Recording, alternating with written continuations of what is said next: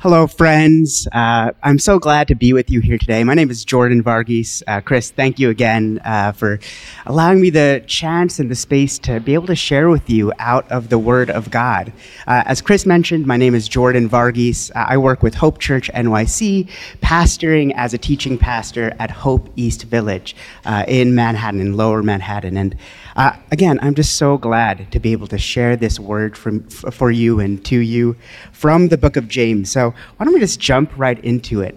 In the community I come from, we have this practice of when we read the Word of God, we actually stand. So can I invite you actually to stand if you are able for the reading of God's Word? If we have that slide, yeah, let's get it up there. Great. So our scripture reading for today comes from the book of James, chapter 1, verses 19 to 27. My dear brothers and sisters, take note of this. Everyone should be quick to listen, slow to speak, and slow to become angry, because human anger does not produce the righteousness that God desires. Therefore, get rid of all moral filth and evil that is so prevalent, and humbly accept the word planted in you, which can save you. Do not merely listen to the word and so deceive yourselves. Do what it says. Anyone who listens to the word but does not do what it says is like someone who looks at his face in a mirror and after looking at himself goes away and immediately forgets what he looks like. But whoever looks intently into the perfect law that gives freedom and continues in it, not forgetting what they have heard but doing it, they will be blessed in what they do. Those who consider themselves religious and yet do not keep a tight rein on their tongues deceive themselves, and their religion is worthless. Religion that God our Father accepts as pure and faultless is this: to look after orphans and widows in their distress, and to keep oneself from being polluted by the world. The word of the Lord. You can be seated. Yeah. Let's pray as we enter our scriptures today. God, today, my personal longing and my longing for this beautiful community I'm in is that we would be lost in your word. That as we hear your scripture, as we hear this beautiful word of God given to us as a beautiful and perfect gift, that each of us would decrease so that you could increase. Lord, lose me in this scripture so that your word would shine through. God, what is true is that a single word from you is better than 1,000 sermons. So God, would your word reign true in this space? Would this scripture reign almighty and central as we hear this text and what it has to say to us today? In your name we pray, amen. Amen. Let's jump into it. Hey, the reason why I'm so excited to be in the book of James, reading from this scripture and learning from it is because of this. I don't know if I have a sibling. I have an older brother named Jonathan, and there's something crazy to me about the way that James, the author of this book, starts this entire letter. He says, from James, a servant of God and of the Lord Jesus Christ. Now, what you need to know about James is that he is the brother of Jesus. The brother of Jesus starts off this letter about this person named Jesus saying, I am a servant of God and of the Lord Jesus Christ. Now, imagine your sibling. If you have a sibling, imagine them. I don't think any of us would want to describe ourselves as a servant of our sibling and equate our sibling to God, but there's something so compelling. I actually find James one of the most compelling scriptures in the Bible because this is the person that grew up with Jesus, that saw him as a child, that saw him in a family. And yet the thing he says about Jesus, his own sibling, is the Lord Jesus Christ. He's not just my brother. He's not just my family member. He's not just a good teacher, but he is actually God in the flesh. So if Jesus' brother, imagine you saying that about your sibling. There's something that we need to pay attention to because that's James' testimony about who Jesus is. And this is what the book of James is going to be about. It's about this revelation of who Jesus is and what he calls us to. And that James, I have a hard time listening to my older brother. He's older. I should listen to him. And yet, James, somehow, by being transformed by the presence of God, by the presence of Jesus, says, I want to listen to every word that Jesus says. Not only do I want to listen to it, I want to do it.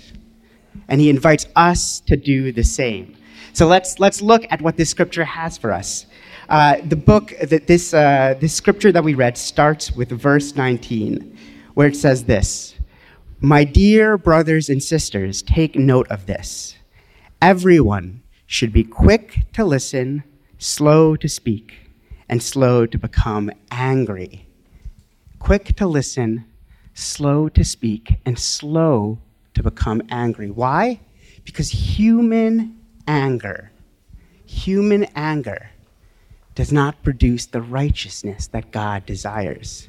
See, this is the first thing that this scripture wants us to know, that to experience all of the life with God that he desires for us, there's actually something that we need to let go of. We need to let go of our way of communicating, our way of responding to the everyday offenses, pains, and hurt that we experience in relationships, in community, and in the world around us. Everyone should be quick to listen, slow to speak, and slow to become angry. I am already having a hard time doing the word that James is inviting us to. This is the type of life God calls us to drop our offendability, to drop the ways that we want to respond to the ways that we've been hurt by hurting and lashing out, and instead inviting us into this new life with God, one that is quick to listen, slow to speak, and slow to become angry. It goes on to say in verse 21, "Therefore get rid of all moral filth and evil that is so prevalent, and humbly accept the word planted in you, which can save you." I think there's something really beautiful about what James has experienced, because he's seen the person of Jesus and he's seen himself. He's seen himself. He's seen himself. He's seen the ways that he is quick to respond, the ways that he is quick to give a quip or a response or a word to defend himself or to make an accusation. He's seen the ways that his anger has gotten out of control. And yet, when he sees Jesus, his brother, his friend, his Lord, his Savior, he sees someone that is quick to listen, slow to speak, and slow to become angry. This is what James is going to be all about. It's this way of becoming lost in the person of Jesus, that we actually drop all of the behaviors, the attitudes, the responses that are natural to us. And by the grace of God, by the Spirit of God living in us, we put on the person of Jesus. We get lost in the Savior. It's how Paul writes it, right? "It is no longer I who lives, but Christ who lives in me." This is how James invites us. Humbly accept the word that is planted in you, which can save you. In John 15, Jesus says this amazingly beautiful things to his disciples. "You are already clean because of the word I have spoken to you." We do not become this person that James invites us to. We do not become this person by the power of our will, by the power of our fortitude and grit and determination, our New York City hustle. But instead, we become it because of the word of God spoken to us through Jesus, through the Spirit. It's a grace, it's a gift given by God, and we humbly accept it. This is what it goes on to say in the next verse. It's one of my favorite illustrations. James says, "Do not merely listen to the word and so deceive yourselves. Do what it says." This book of James is a call to action, a call to practice what we preach, a call to actually do the things that it says. I think this week, my personal challenge that I am trying to practice is I want to find multiple conversations where I can practice exactly what I just heard, where I can be quick to listen, slow to speak, and slow to become angry. I'm a New York City person. I take the subway every day.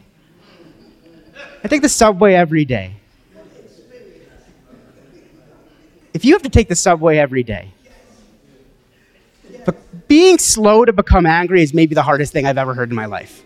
It's maybe an incredibly difficult thing, but this is the practice that God invites us to, is this new way of being that is lost in the person of Jesus, that our attitudes, our practices, the way that we are used to functioning and living in this world that we have thought might work for us, that we actually kind of humbly realize that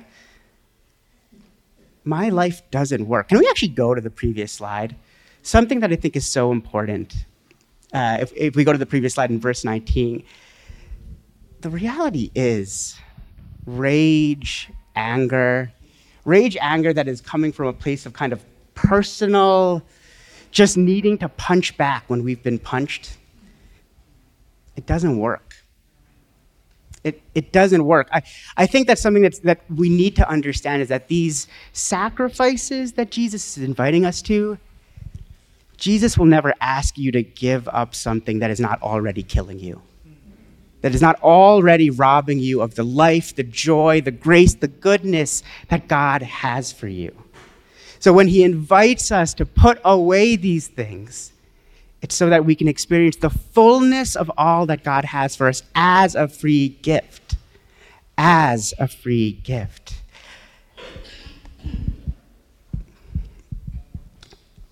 Anger, human anger, that is self-centered and selfish.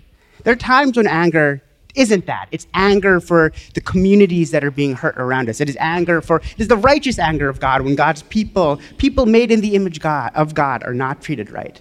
But that human anger that is selfish, that is self-centered, that is self-interested, it doesn't work. There's actually this moment a couple months ago where me and my wife, Emily, I've been married to Emily for 3 years now. We lead and serve at Hope East Village together, and it's been an incredible journey. We've been doing it for about a year now. But there was this moment when we were just at kind of our wits' end. We were stressed and tired. There was a lot of things going on. I'm Indian. My wife is Chinese. We both come from pretty large families. Both of our families are here in New York. My family is dispersed in the Bronx and Queens and Long Island. Emily's family is in Queens and Manhattan. So we have a lot of people just around. There's a lot of things going on just all the time when you have that much family in one place. And I just remember being so stressed and tired by all the different balls that were in the air, all the different responsibilities that were falling. And there was this moment where we had to wake up really early to take care of an errand. And there was just this minor comment that my wife made that wasn't disrespectful, wasn't mean, but it was this moment where I was not quick to listen, I was not slow to speak, and I was not slow to become angry. And I snapped. I was I just remember yelling at her. I was like, I can't believe you're like this. I can't believe you're so selfish and angry. I was the one who lost control in that moment. And I called her selfish, I called her self-centered, and I just remember looking at the look in her face of pain, of betrayal, of sadness, as the man that she was married to, called to love her as Christ loves the church, would say these things to her. And it was this moment where I had to come to grips with this truth that my way of doing things, my anger, it doesn't work. It doesn't work. It doesn't produce the righteousness that God desires. And it was this moment of repentance and humbling that I got to give up my way. I got to give up my approach. And there's something beautiful about the life with God that he has for me that I was missing out on if I kept my guns, if I kept my guard up, if I kept all of these defenses that I think were for me. There's a new way of doing it. Let's go look at that next slide. It's why I love this analogy. See, this is what James says. Anyone who listens to the word but does not do what it says is like someone who looks at his face in a mirror and after looking at himself goes away and immediately forgets what he looks like. See, this is what's happening in the word of God, right? Every part of Scripture, every word from God perfectly reveals Jesus. So whenever we are reading the Scriptures, whenever we are hearing the word of God, we are looking at the perfect revelation of Jesus. So the invitation of doing, of listening, and practicing the word of God is actually to become the person of Jesus. To let go of the clothing that we have and to be clothed in Christ.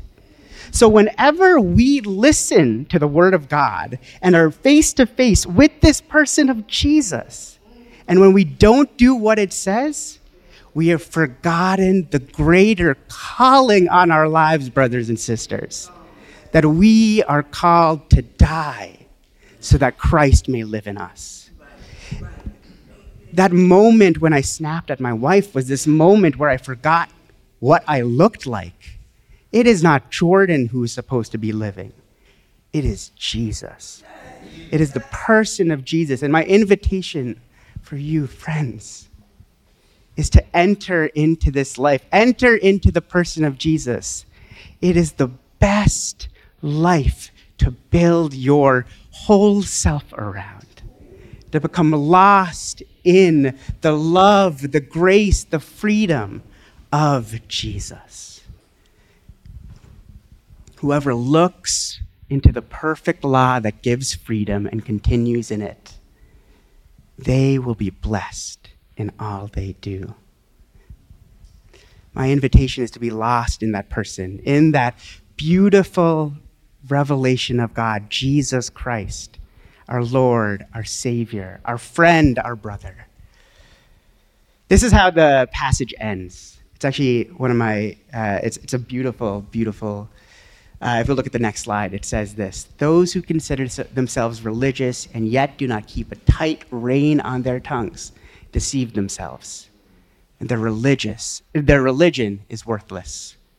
Religion that God our Father accepts as pure and faultless is this: to look after orphans and widows, to keep oneself from being polluted by the world.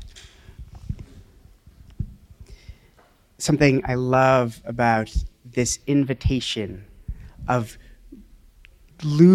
taking away the things that have maybe defined us in the past and instead saying yes to the things that Jesus invites us to, is I actually really believe that it's a life worth living.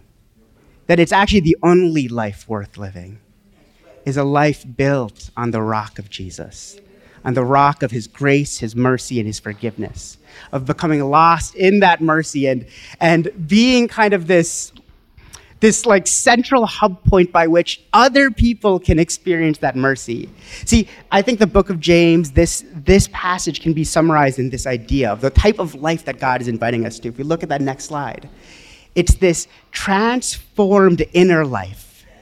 This transformed inner life where we rid ourselves of the pollution of the world. We rid ourselves of whatever might take us away from the life with God that he has for us. But it doesn't end there. It doesn't just end with a personal transformation. It goes out into the world, a transforming outer life, facing others, caring for widows and orphans, our families, our neighbors. There's something so beautiful about this type of life that we see Jesus live, where he was holy. He was holy. He was separate. He did not allow the idols of his world to define him. But that didn't keep him from being a loving, incarnational, face-to-face neighbor with the people around him. He was fully holy and fully loving. And this is the transformation that we have to offer if we allow God into our lives, if we allow the gospel to be the one thing that defines us, nothing else.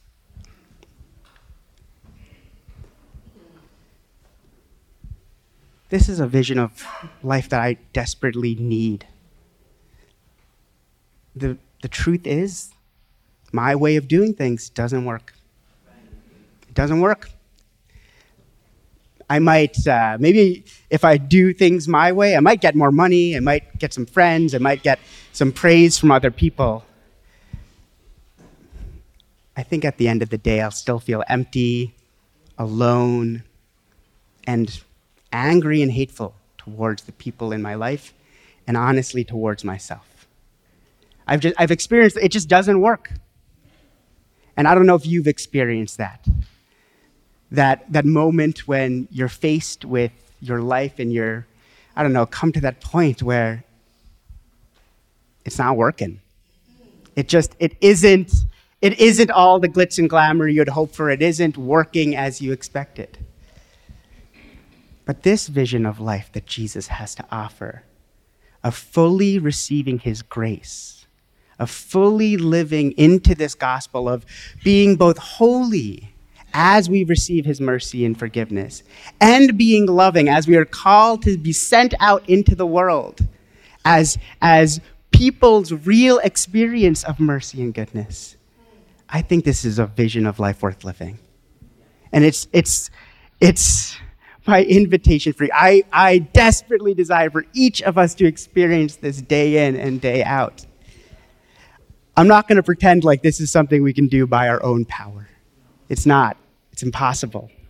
But by the Spirit of God, the Holy Spirit, given as a free gift, each of us are empowered to live this kind of life.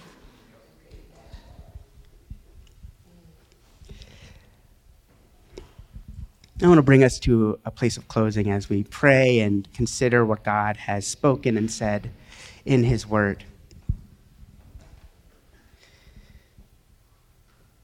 I think the Holy Spirit really does empower us to live this way. Doesn't mean we'll be perfect. Doesn't mean we'll get it right.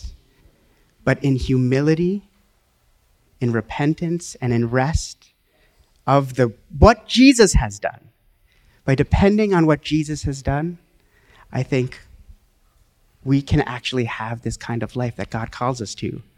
One that is of deep personal transformation, but is also transforming in the world around us.